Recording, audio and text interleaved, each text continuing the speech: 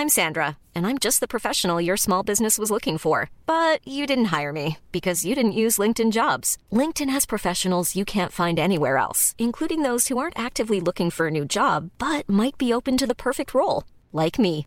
In a given month, over 70% of LinkedIn users don't visit other leading job sites. So if you're not looking on LinkedIn, you'll miss out on great candidates like Sandra. Start hiring professionals like a professional. Post your free job on linkedin.com/people today. Burrow is a furniture company known for timeless design and thoughtful construction and free shipping, and that extends to their outdoor collection. Their outdoor furniture is built to withstand the elements, featuring rust-proof stainless steel hardware, weather-ready teak, and quick-dry foam cushions. For Memorial Day, get 15% off your Burrow purchase at burrow.com/ACAST and up to 25% off outdoor. That's up to 25% off outdoor furniture at burrow.com/ACAST.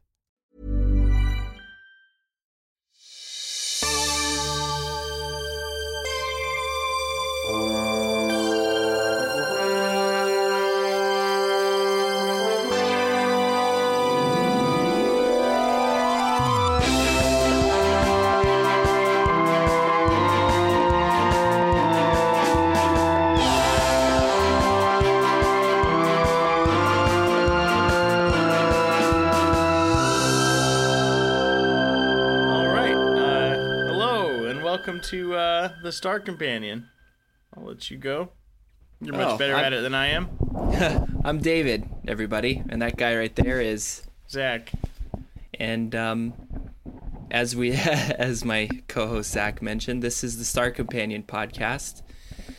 This is the podcast where we're reviewing each Star Trek episode by stardate. And today we are reviewing Season 1, Episode 10 of Enterprise, and the episode name is Fortunate Son. Yep. Stardate between 71321.5.1 and 91215.1.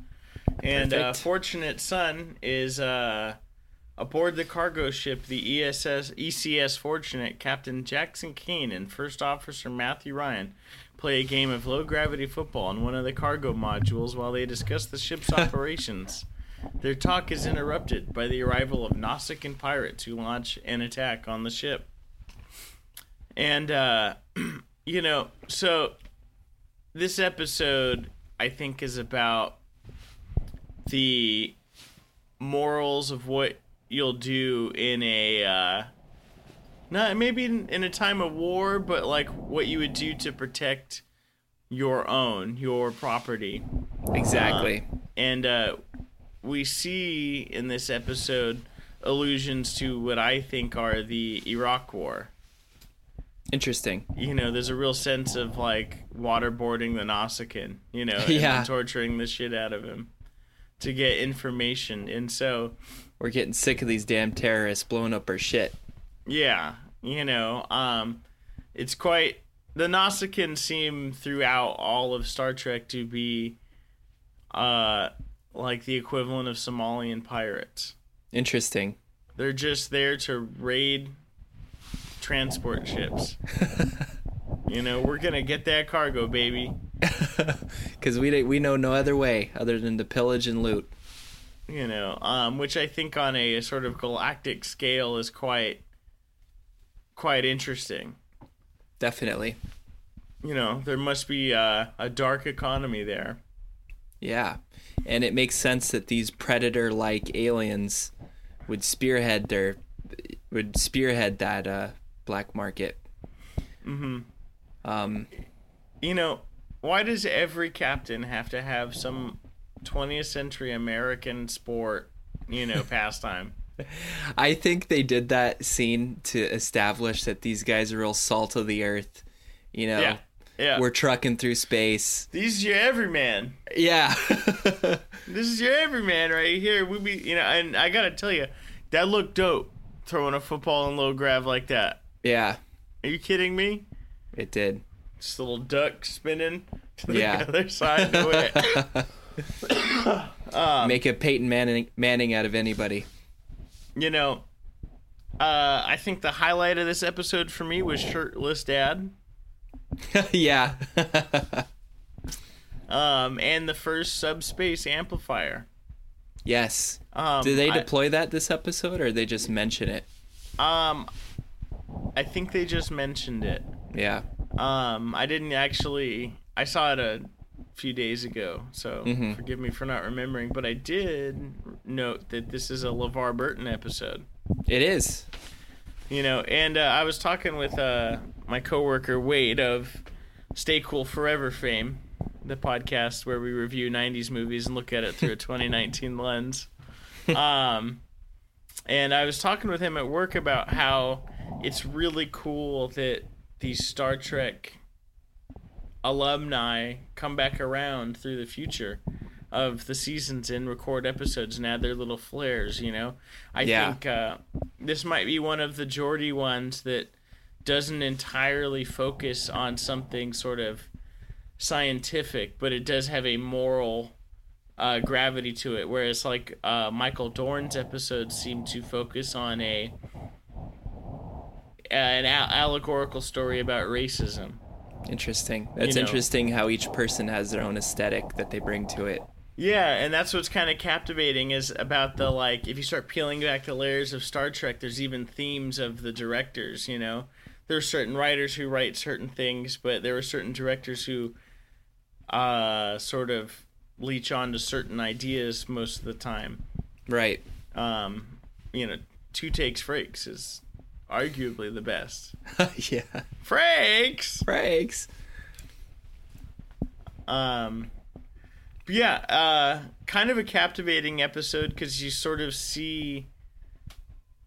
It's one of the episodes where you see the moral dilemma and you're on both sides. You can see why it's wrong to torture the man, the Nausicaan, but you can also see why you would want to. Yeah.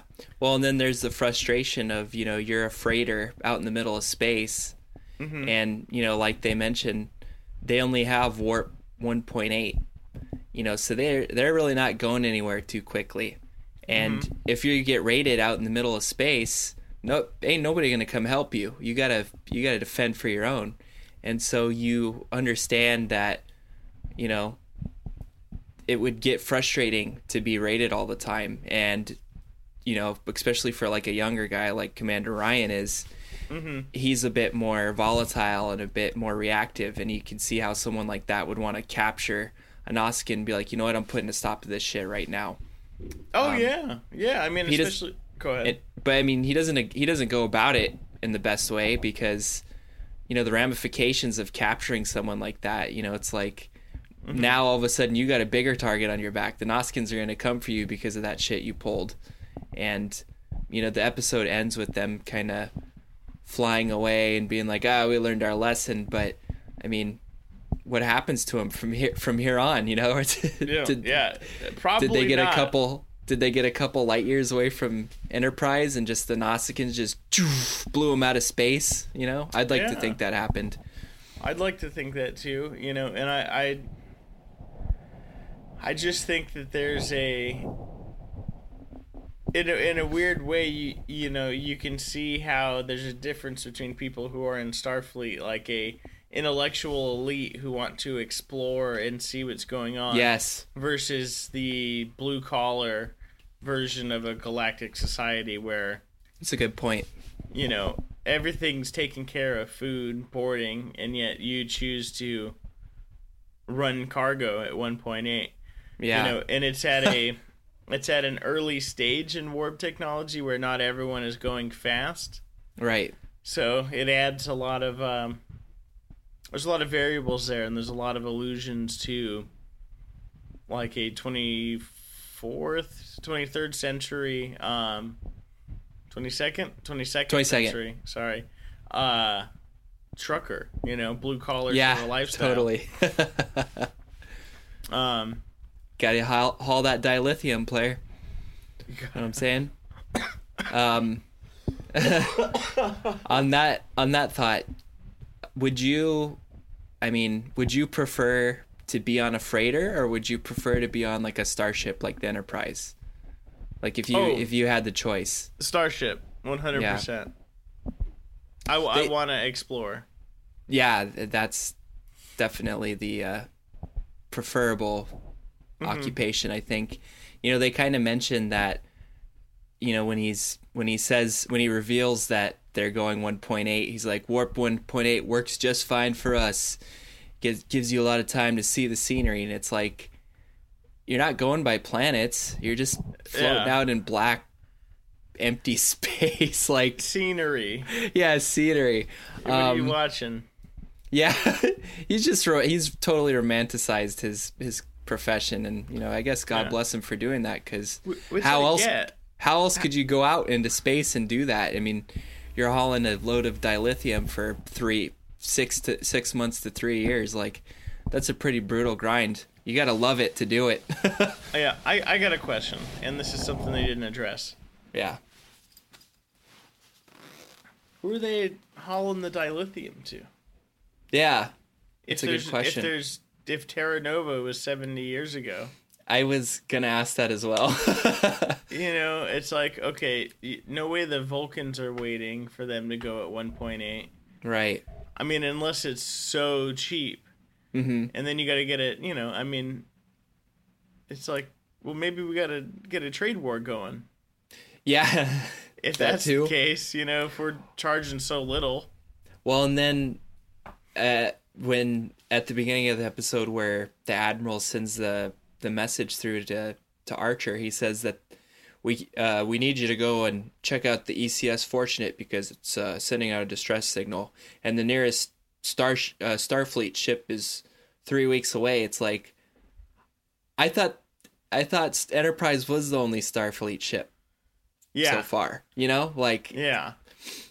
I mean, I think it's either in this episode. Yeah, it is in this episode. They allude to how there's like 3 more NX class ships. NX class ships coming out. Yeah. So, I mean, I guess maybe you could say that they're 3 weeks away from finishing the next NX-01 ship, but you know, maybe there's another cargo ship.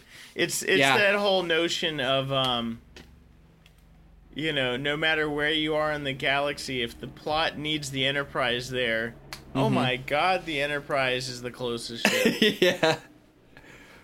We're going to need you to save another ship, John. Yeah, you know. So I mean, that plot device trope is, I think, just prevalent always. It's like, you know, Picard's the only... Why would Picard be doing menial shit? Yeah. Why is Kirk doing a stop at a station and there's fucking tribbles? Like, you gotta check the grain, Kirk. There's definitely something going on. You mean there's nothing better to send the best ship in the fleet to do? Right. You've got to be kidding me. And so it's always at the speed of Enterprise. It's like, oh, well, you're the only ship. And I wish there was less of that sort of plot device. Yeah. But I get it. That is interesting. I totally get it. You know, go ahead. I was going to say, I love when they run away, you know, later on in the episode, Archer finds out that, you know, they have an injured Nausicaan on board that they're holding prisoner, and he basically says, let me on that ship or we're going to take all those adjustments and fixes we made to your ship off. Mm-hmm. And they go to the ship and they get trapped in that the cargo bay or whatever. Cargo bay, and they jettison it off, and then they warp out of there at 1.8. It's like, where do you guys think you're going at warp 1.8? Like, you guys know that we told you we go warp 5. Yeah. You got a trail, bruh. We're coming for you. And then they pull up to the Nausicaan ship and they start firing on it. It doesn't work, and they're just like, what happened? And it's like, you guys are a fucking freighter. You're not a warship. Exactly. You don't have fucking quantum torpedoes. Yeah. Yeah, I mean, it does make sense because, you know, Commander Ryan is, you know, before that, I assume he's maybe the first mate or something like that. I think he was number 1, yeah. And, you know, from the looks of it, the other captain is in his 60s, 70s maybe. He's probably a lifer. You know what I mean? He's been commanding that ship his whole life. So that means Ryan doesn't have any experience doing that shit. So it is it is plausible that he would do something like that. But again, it's just like, why would you run away at 1.8 warp? Like, where do you think you're going?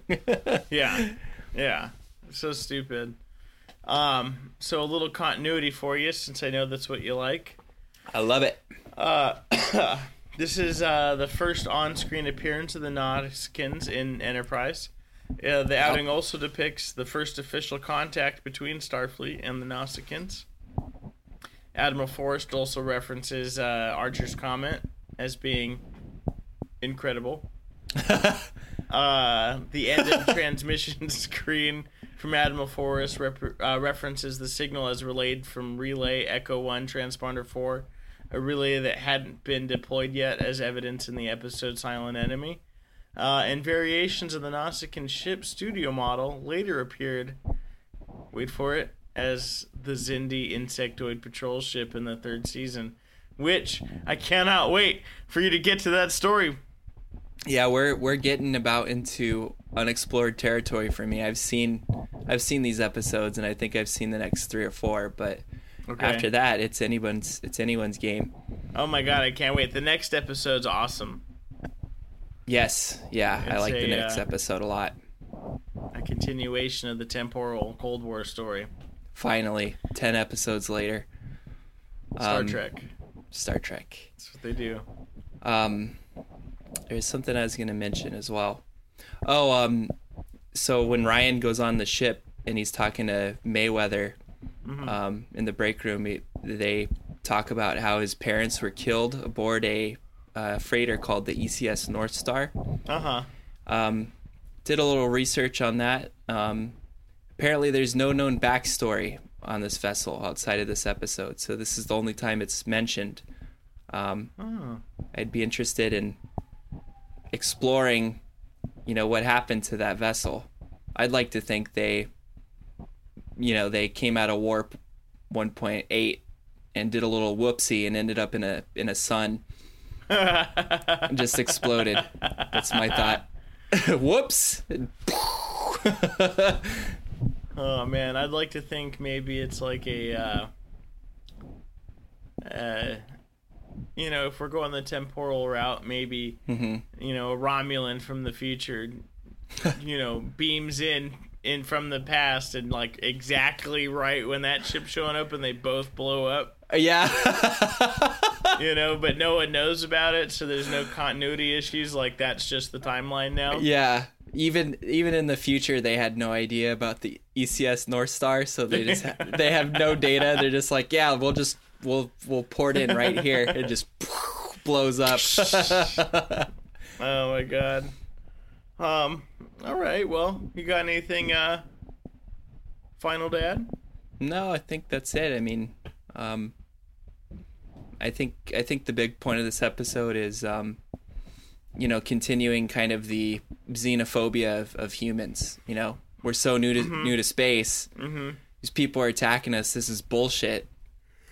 Let's capture them and let's do something about it. But in space, with a freighter without any weapons,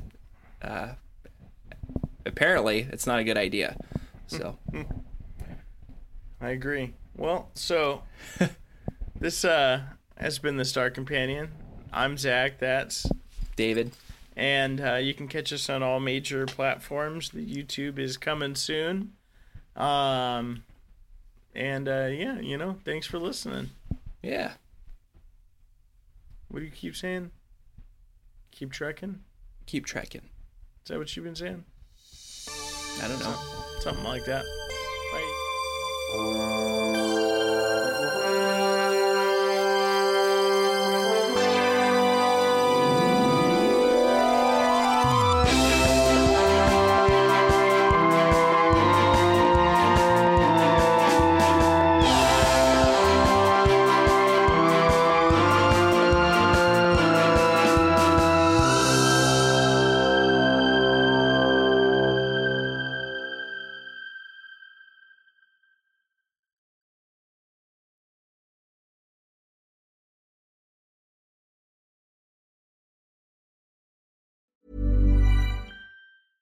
Even when we're on a budget, we still deserve nice things.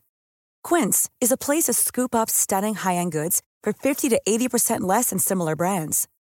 They have buttery soft cashmere sweaters starting at $50, luxurious Italian leather bags, and so much more.